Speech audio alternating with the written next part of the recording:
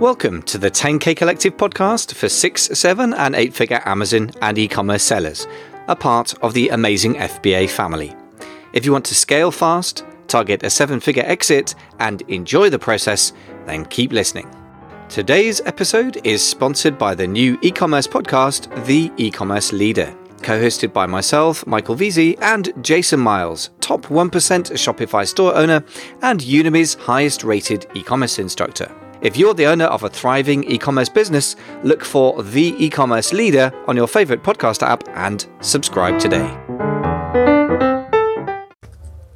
Hello, folks. Well, I'm glad to have had a chance to finally introduce you to Jim Mann. Jim's been a friend of mine for several years and a true English gentleman is the way I would categorize Jim. And in a world of sort of half-truths and exaggeration that we get with the Amazon space, and then particularly it has to be said with people who are talking about buying and selling Amazon businesses, that's very reassuring to me. I think that matters. So Jim's the good kind of guy to guide us through it. Obviously, he got a very big background in Amazon selling, being a personal friend through that network of people in the UK, and also obviously now learning a lot from Thrasio. As he talks about why selling, very personal decision. I think it strikes me that it's not quite like being a parent, but I guess it's a bit more like being a coach or a teacher or somebody that is helping somebody in part of their stage of development.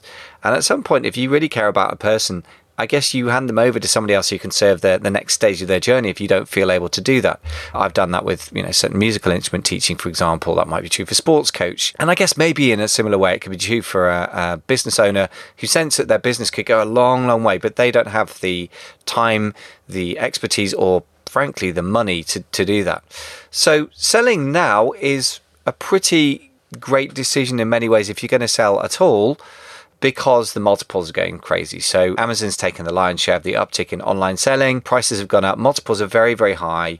And aggregators may actually find that doesn't work so well in the future. So Amazon isn't getting any easier. The tax and political landscape is getting much, much harder. I was speaking to a client this morning who's just starting out, but I was talking about expanding. She's importing into the UK from India.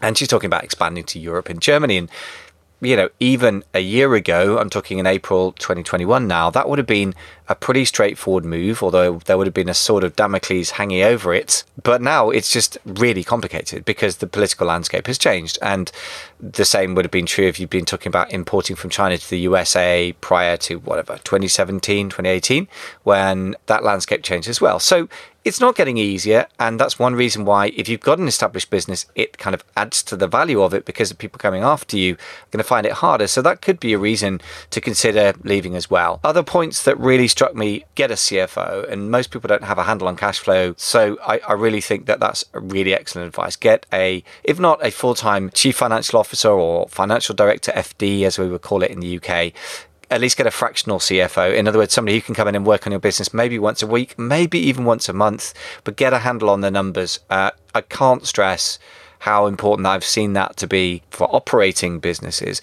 But Jim's there to tell you that it's so important if you want to sell your business as well. Valuations, interesting. I mean, we talked about that, the renormalizing things, so pricing in this sort of COVID bump that's happened for a lot of people. And generally speaking, value in the business is an interesting one. Timing has obviously had a big effect on things, but overall, it's one of those things where, again, I guess if you've got a good handle on the finances, you're going to have more of a handle on the actual value of your business rather than some kind of feeling in your heart, but because you put blood, sweat and tears into it, that it's worth more than it possibly is, I guess. Anyway, so that's my sort of few takeaways from today. Next time, we're going to talk about more of the selling landscape and who to sell to, what an aggregator is, and what's the difference between them and other types of people like brokers. We're talking about the perception in the marketplace that aggregators are going to offer only a terrible multiple. That may have been true a couple of years ago. I think that's shifting now. What to look out for with aggregators as well. And so those are the upcoming things in the next show. Please listen out for that. If nothing else, Jim has been around the block as a seller and now from the buying side. So very worth listening to and learning from. What I always say to my clients is what I'm going to say to you now, which is always at least talk to experts. You don't have to sign any paper. You don't have to agree anything. But if a lawyer will talk to you for free, if an accountant will talk to you for free, and if an aggregator or other form of business buyer or broker will talk to you for free, I would definitely have those conversations, because those are people whose opinions are valuable. They're highly educated. They're normally expensive. You have to actually buy their time. And it's going to inform you a huge amount about your business, even if you never sell your business in your life. So I would think brokers and aggregators are right up there for me, for people you really, really should be talking to. You don't have to sign your life away. You don't have to agree anything, but those conversations are really going to educate you. I hope that today's episode has been part of your education. If you found it useful, I'd really love it. Of course, if you could just give some love back by going to, I guess this audio works on Apple Podcasts, and giving us a rating 1 to 5 stars. And if you can write a review, that's even better, of course. But either which way, don't forget to subscribe on your podcast player of choice. And I will keep trying to produce this work that will help you be, a 6, 7 or 8 figure seller that is growing, either to scale to a wonderful 8-figure lifestyle or to have a 7-figure exit. Thanks very much for listening. Speak to you in the next show. By the way, I love the analogy with the estate agency, because again, I mean, it's interesting, isn't it, that the mental models we use unconsciously are really worth bringing to the fore and examining, even as a metaphor, even if it's a crude metaphor. The metaphor for Amazon is not replacing the day job, it's property investment. And again, you've got an asset worth a certain amount. There's a market for it that's somewhat liquid, I guess less liquid for Amazon businesses, but right now fairly liquid. As you said, there's a lot of buying and selling, in other words. And just like an estate agent, by the way, £1 million, for those of you listening in North America, means £1 million, or about 1.23 million bucks at the moment. 1.4. It's frightening. Yeah, you're right. It's just going crazy again. Yeah, and as you say, it's that allure of the big number and the promise, and particularly the credibility and the sort of style and the superficial elements of the nice suit that the Foxtons guys turn up in. Foxtons is a very high-end real estate or estate agency here. Yeah, it all has its influence. And I think what's different there, what I want to flag out that's really different between the two that we need to explore, is this question of deal structure. Because you sell a house, somebody, gives you the money, either it's cash plus a mortgage, or if you're really lucky, a cash buyer, although cash buyers for £1 million properties or 1.4 million bucks, whatever, going to be less common than with mortgage. But basically, it's a lot of hassle with the lawyers for 2 or 3 months, maybe 4 or 5 if you're unlucky, and then it's done and you got the money and you walk away. Now, obviously, as you're implying, there are various different structures around. So this earn-out idea and the roll-up model, the things we ought to just dig into a bit. So first of all, tell me a bit about the deal structure sort of basics that are on offer, and what the things are that are sort of pros and cons from the seller's perspective. Yeah, you can negotiate different things, but generally, if you negotiate 100% cash up front, you are taking the risk out of the deal, but you're also going to end up getting a lower offer than you will if the earn out is successful. What I will say to everyone is that it's not quite that way, but for every dollar you take up front away from the earn out, you're probably sacrificing $2 on the tail of the earn out. But the earn out has no guarantee, which is why it's really important that if you're selling to anyone who has an earn-out built into their deal structure, that you really, really do your diligence on their credibility on earn-outs. And, you can join the dots, but there are a lot of people copying the business model at the moment with a very similar narrative. And the reality is there aren't many people out there who've got a track record like Thrasio. So earn-outs are great if you're in the hands of the right team. And if you're selling to someone who doesn't have a track record, you want to get your money up front. But the chances are, if you get your money up front, you're probably going to sacrifice a total exit number, because the earn out is a risk reward model. You risk a little bit on the tail, and sort of 3 or 4x frequently become 6, 7, 8, 10x because they can be uncapped. Wow. And I think there's a perception in the marketplace that aggregators, and it's to an extent it was true a year or two ago, we're paying 2x up front. Multiples have gone way north of that. And then when you throw in a good earn out, for us it's 6 is typical. 5 is not great, 10 is not unheard of, over the 2-year period. Interesting. So I think just to reflect on that, first of all, a couple of things. I guess what you're saying is you can't have your cake and eat it. So if you want to lower the risk, you lower the reward, and that makes sense. And the second thing is you really got to do your due diligence on, if you're doing an earn out, you're kind of really dependent for your wealth on the ability of the aggregator or indeed the buyer to actually manage your account well. And as you pointed out, and I think I don't want to gloss over this because I think it's critical. We all know how much of a sweat it is to manage one Amazon account. Or I've got a couple of clients. One client's got 5 Amazon brands, which is kind of a bit mental. He seems to be managing it okay. He's got a business partner over in the Far East, which kind of helps. But even so, if you multiply that by 20, 30, suddenly, as you say, that's not incorrect basic concept by the original 101 e-commerce or whatever it is, 101 commerce guys, is not incorrect in theory. But as you say, the practical problem of that is huge. And none of us should ignore our Amazon seller, Amazon account management experience, and what our intuition would tell us is like, this stuff's hard. And Amazon, by the way, is massively irrational and inconsistent in its response to pretty much everything, as we all know, right? So we shouldn't just park that knowledge.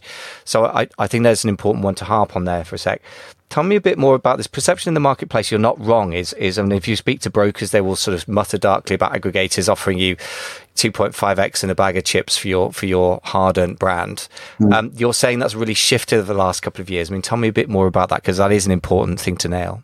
Yeah, I mean, it's like I said at the top of the call that the market's moved, partly driven because let's rewind. 5 years ago, even raising money to borrow to get a cash flow finance to feed growth on Amazon was now impossible. And then Amazon lending came along. Banks couldn't get their heads around e-com for Amazon. Amazon lending started lending, and then you had Payoneer and some of the shipping companies, and suddenly there was some expert and there's a lot of niche finances around. You fast forward now, our latest round of funding is Goldman Sachs. It's institutional money coming into the Amazon ecosystem now, and so the perceived platform, there's always going to be platform risk, but the perceived platform risk is going down over time. As more time passes, there's more data to show that the platform risk is less. And also, if you think about the opportunities for investment, retail's dying. There aren't that many places anymore. And e-commerce is arguably the future. And the current big behemoth in e-commerce is Amazon. So because of those key drivers, people are willing now to pay more than they would have done 2 years ago or a year ago. So that's driven multiples up.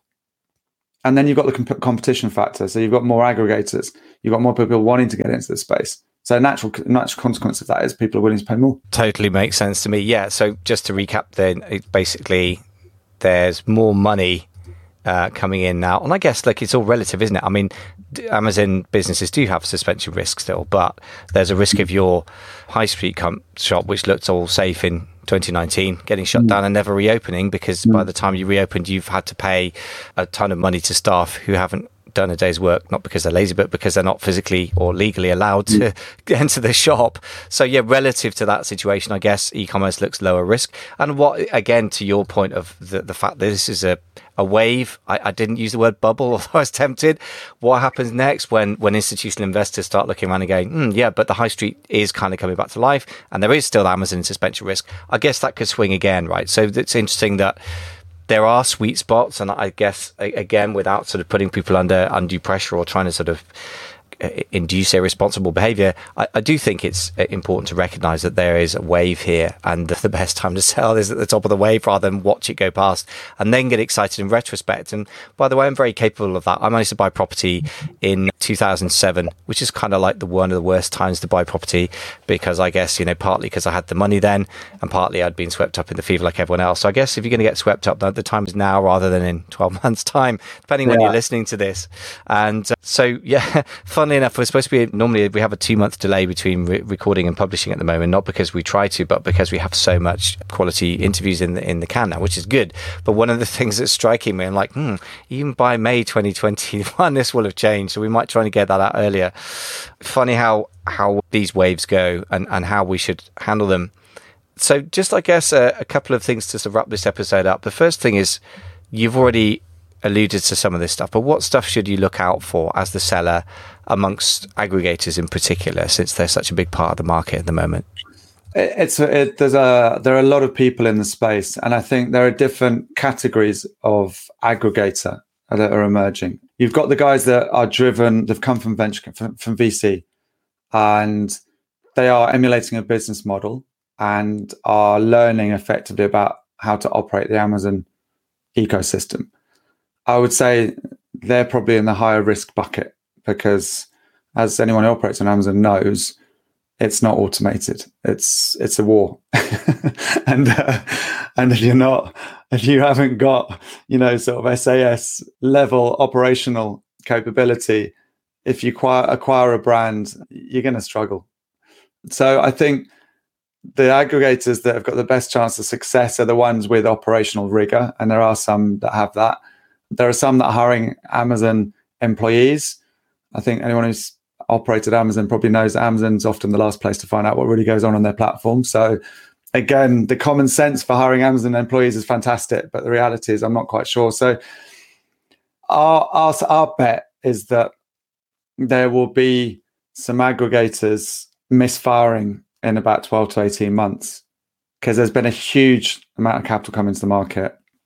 There's been we're seeing really hot offers flying by the whole time that we're passing on, and we're just like, wow.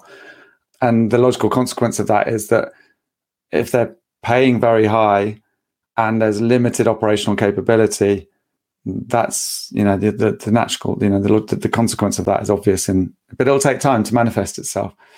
And then when that passes, then that's when we could come down to what's going to be happening in a year and a half's time.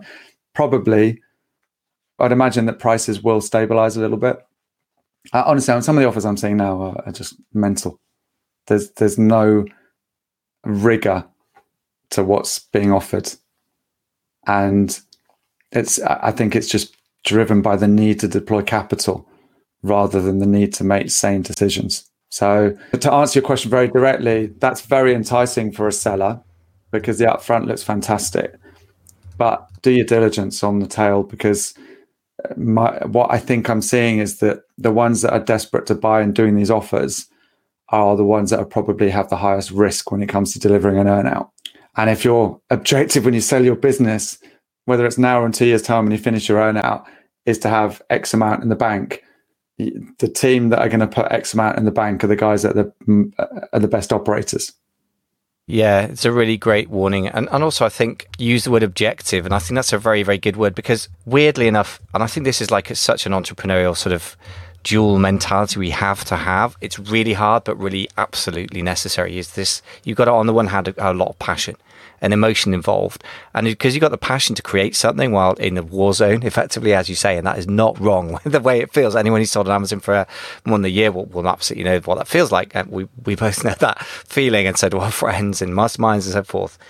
And yet, when you sell it, you're still going to be emotional, and you have to be real about that. You have to rationally manage the irrational, if you like, the fact that your emotions are involved, and you have to recognize that.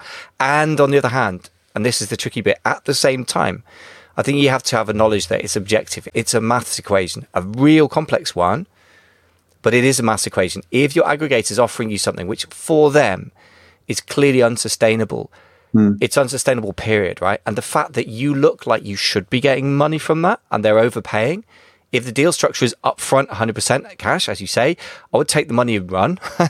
But otherwise, if it is an earnout, which is where the bigger multiple is actually really going to come, you're so obviously right that if something is unsustainable, it will not be sustained. And that's just two words that people don't put together. The word unsustainable, and it's used about environmental things. It should also be used about financial things. But people don't take the adjective and turn it into a noun, and it's the verb rather. Okay, if it's not sustainable, it will not be sustained. Therefore, do not make this deal.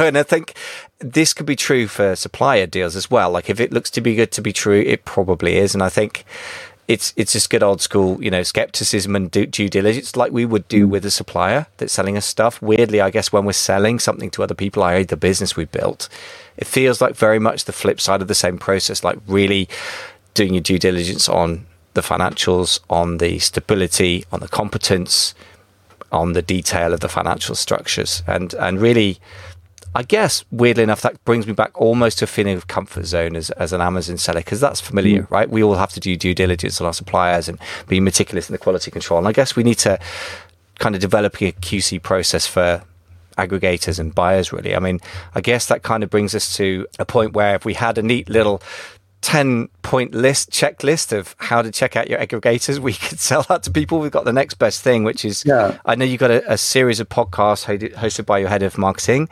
and there are lots of interesting things there, and including what to expect in 2021, how to scale and grow your brand. So we've got a link to that, amazingfba.com/Thrasio. Just tell us a quick bit about about what's on offer there? Yeah, so we're keen to be an open book as much as possible, and we've got an amazing team. A lot of you will know Casey Gauss and the senior leadership team. I look around who we've got in the organisation, and it's just unbelievable talent. And we need that to operate and keep winning like we are. But equally, we're confident in that we can give as much as we can, because it's the combination of those people that make the force, not any one of them. So to have one of them sharing knowledge in a particular area, which adds value, engages people with the Thrasio brand, and hopefully if they're successful, they come to us and sell great. So there's a series of podcasts being hosted, and they're genuinely about giving valuable content to help sellers grow their businesses. Generally hosted by Brandon and John, who are the SVPs for creative and marketing. So those guys are they're accountable basically for all the traffic and every listing on 15,000 SKUs that we manage. So they know a thing or two about Amazon. They're worth listening to. 15,000 SKUs is a crazy number, even by the standards of modern Amazon. And so, they are definitely going to be worth listening to. That's extremely. The other thing, of course, Michael. One last thing, by the way, on please. With aggregators, and I think this is really useful. I hope it's useful anyway. What we're seeing a lot is people being offered, like they're called term sheets or LOIs, letters of intent. They're being fired off at the moment very quickly, and it appears that there's very little diligence being done on behalf of the acquirer, and the tactic. It's not a strategy. It's a tactic. Is once you sign an offer, an LOI, you're off the market effectively. And so what's happening is that you're getting very inflated offers that inevitably, during diligence, they have the option to walk away. Now, that is really, really depressing and potentially quite abusive for the seller, because once you've signed that, you feel you've got a commitment from someone to buy your business at that number. And when people are firing off these LOIs within 2 days of talking to you, they can't have done proper diligence on your business. So one thing, if you are talking to people, aggregators, us or anyone else, watch how long it takes them on the questions they're asking before they fire off an offer. And if they send you an amazing offer and they haven't asked many questions, that is a huge red flag, because the chances of the deal completing at that price are very small, number one. And if they do complete at that price, when they haven't really done any diligence before putting that number on the board, it also may be a symptom of them not really knowing how to operate brands. And so the whole valuation process is out of kilter. That's really worth knowing. And I think that, again, it comes back to if it looks too good to be true, it probably is. But also, the maths equation doesn't balance. And what you said, by the way, I think it's into the dynamic that we have to understand. I mean, one of the most important parts of negotiation is understand the other person's point of view. It doesn't mean you have to sympathize, but you need to at least understand. And it feels to me a bit like, weirdly enough, at the hyper capitalistic end, where you venture capital or institutional capital is being advanced to people like Thrasio or anybody else. The fact that you have to spend it or lose it really reminds me of a government department, which is obviously, weirdly the same dynamic, which means to a lot of strange activity happens, which is not, strictly speaking, commercially driven, even though in theory this is like hyper-capitalism. It's kind of not really commercially driven decisions. In other words, am I going to get a return on capital? What's the risk-reward ratio? Am I going to get my capital back plus a thing? How much am I risking of the capital for a given level of reward? All those sort of commercial type questions is being driven by, if I don't spend this, I'm going to get fired, and then we're going to lose our funding and the business collapses. Yeah, I mean, some amazing stuff that's been going on. We had a few months ago a new aggregator come to us with 5 term sheets signed. They had gone and sold themselves in as an aggregator and signed 5 term sheets with not a penny in the bank. And they came to us and said, and they thought that, and this is not uncommon in VC, you sign the term sheet and then you wave it around in the markets and raise the money. And they thought they would try and get away with that. Another recent one, we noticed one of the, I can't name names, but just, someone who's quite active in the market suddenly bidding off crazy numbers. And we're like, this is really odd behavior. It then turns out that there was a plan, again, a tactic to then look how many term sheets we're signing to the markets. Now can we raise 5 times as much as we raised last time? So there are all these dynamics at play that are driving bizarre behaviors in the market. And unfortunately, the unwitting victims in this battle are the sellers. Most sellers, it's the first time they've gone to an M&A situation. They don't know what they don't know. And I mean, there's other stories where someone thought they were signing an NDA, and when they looked at it more closely, it was actually a heads of terms. and that was going to be used to raise money to buy that business. And they thought they were just signing an NDA. So, there's you have to have your wit at you a little bit at the moment, because there's all sorts going on. It's the gold rush. It's the gold rush. And unfortunately, when there's money to be made, all sorts of stuff comes through. I've just got to ask you that nerdy question then. What's a heads of terms? Oh, just effectively, it's similar to an LOI. It's an intent to, if you're signing this to agree that based on these high level terms, you will sell our business. Okay, so kind of an agreement to sell in broad terms, kind of thing. It's basically the spirit of what the contract will look like. It's a heads of terms. A bit like a memorandum of understanding. Something like that, is it? Yeah, it's not dissimilar. Okay. Not dissimilar, but again, that in the hands of someone can then go to the capital markets, and they will try and raise money on the back of that they wouldn't otherwise be able to.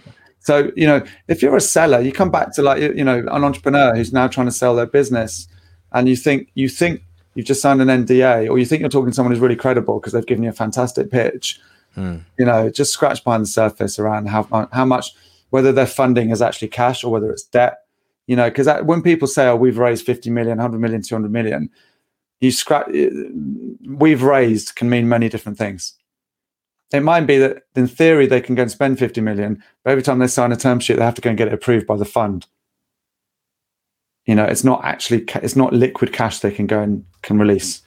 So it's getting into kind of slightly mind-blowing waters, but I mean, I guess that one of the reasons that people should follow things like The Selling Point is just to get into some of this detail. And I think I love the detail of this stuff, but rather than trying to turn people into M&A advisors overnight, or experts rather, you raise many points, and I guess that the moral of the story is that you need to do your homework on the buyer, make sure they've got the money to, I guess, let's put it in simple terms, debt versus equity. Since you mentioned it, we better nail this one down, and then better let you go and let the people of Facebook go and sit in a darkened room with a damp towel over their head to recover from their brains working hard.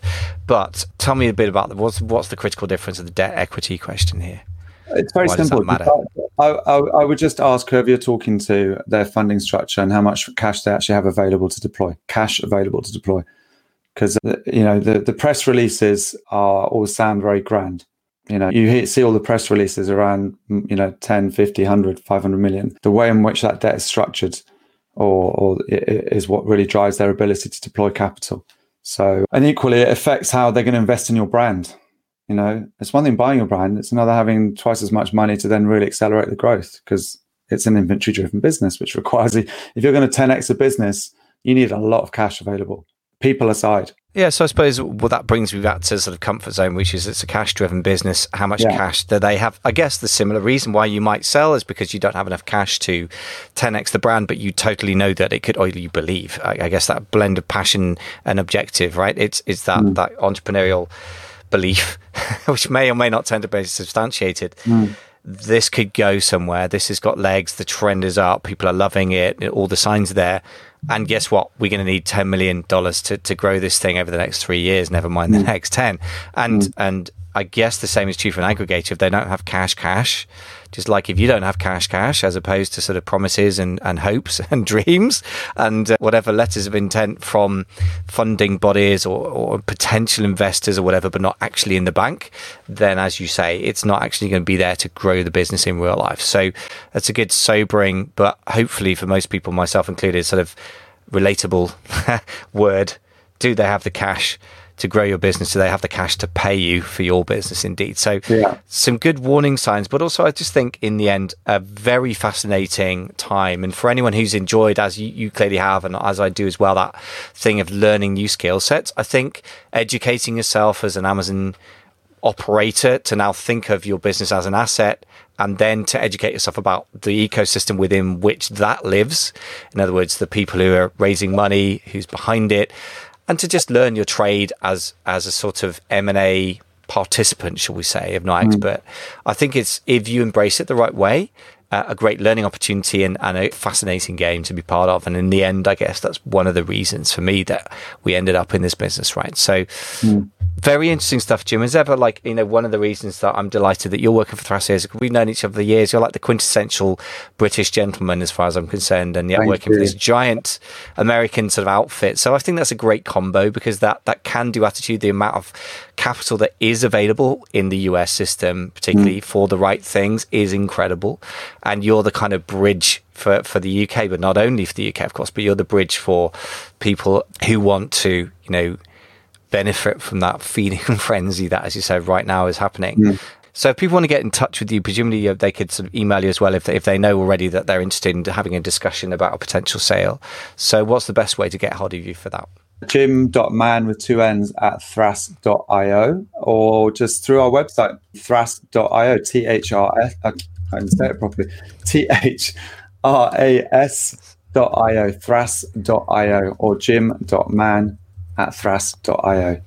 Great. Yeah. And obviously you have huge amounts of knowledge and that sort of, common sense and sort of wariness of the red flags, which, still keeps it polite, which is what we want. Very British. Yeah. Look, we, like I said, we pass on a lot of the businesses we look at, but one thing that I think is fair to say is that we'll always find, if we pass on a business, we'll always say, here's what we're passing and here's what you can do. And it becomes like a consultative process where we send, we say, look, I'm really sorry, we're not going to do a deal, but here's some stuff that would really make a big difference in your business. And that's really valuable for everyone. Absolutely. I always say to pretty much everybody I know who's got a substantial business and is even slightly thinking of selling, please go and talk to some brokers and aggregators.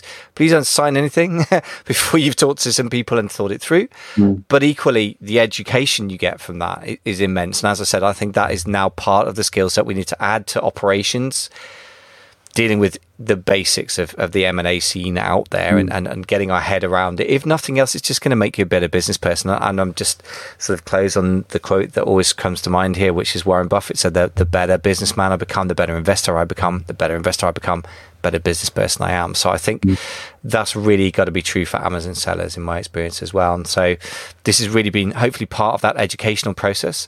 And as ever, Revelation speaking to you. You've been kind enough to pick up the phone to me multiple times over the last few months, ask some of my dumb questions. And, it's really fantastic, that the consultation value that you bring alone is massive. So I could say from personal one-to-one experience that you have so much wisdom and common sense in this field now. And, you've certainly learnt your field now. And yet you have that memory of the Amazon seller, fighting out there in the war zone. So that's a really great combo. So it's been great to be able to finally share that with the public that we have access to here. And just want to say many, many thanks for coming on the show. Please do come back as things develop over the next few months and share your update on the markets.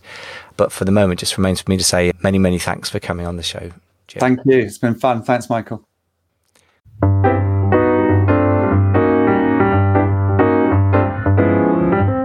Thanks so much for listening to the 10K Collective podcast, part of the family of amazing FBA podcasts. Today's episode is sponsored by the new e-commerce podcast, The E-Commerce Leader. The podcast is hosted by yours truly and Jason Miles, multi-million-dollar Shopify owner and Udemy's highest-rated e-commerce instructor. If you're the owner of a thriving online business and you want to become the best e-commerce leader you can be, it's got your name on it. For free guides and mini courses on many topics, go to www.theecommerceleader.com.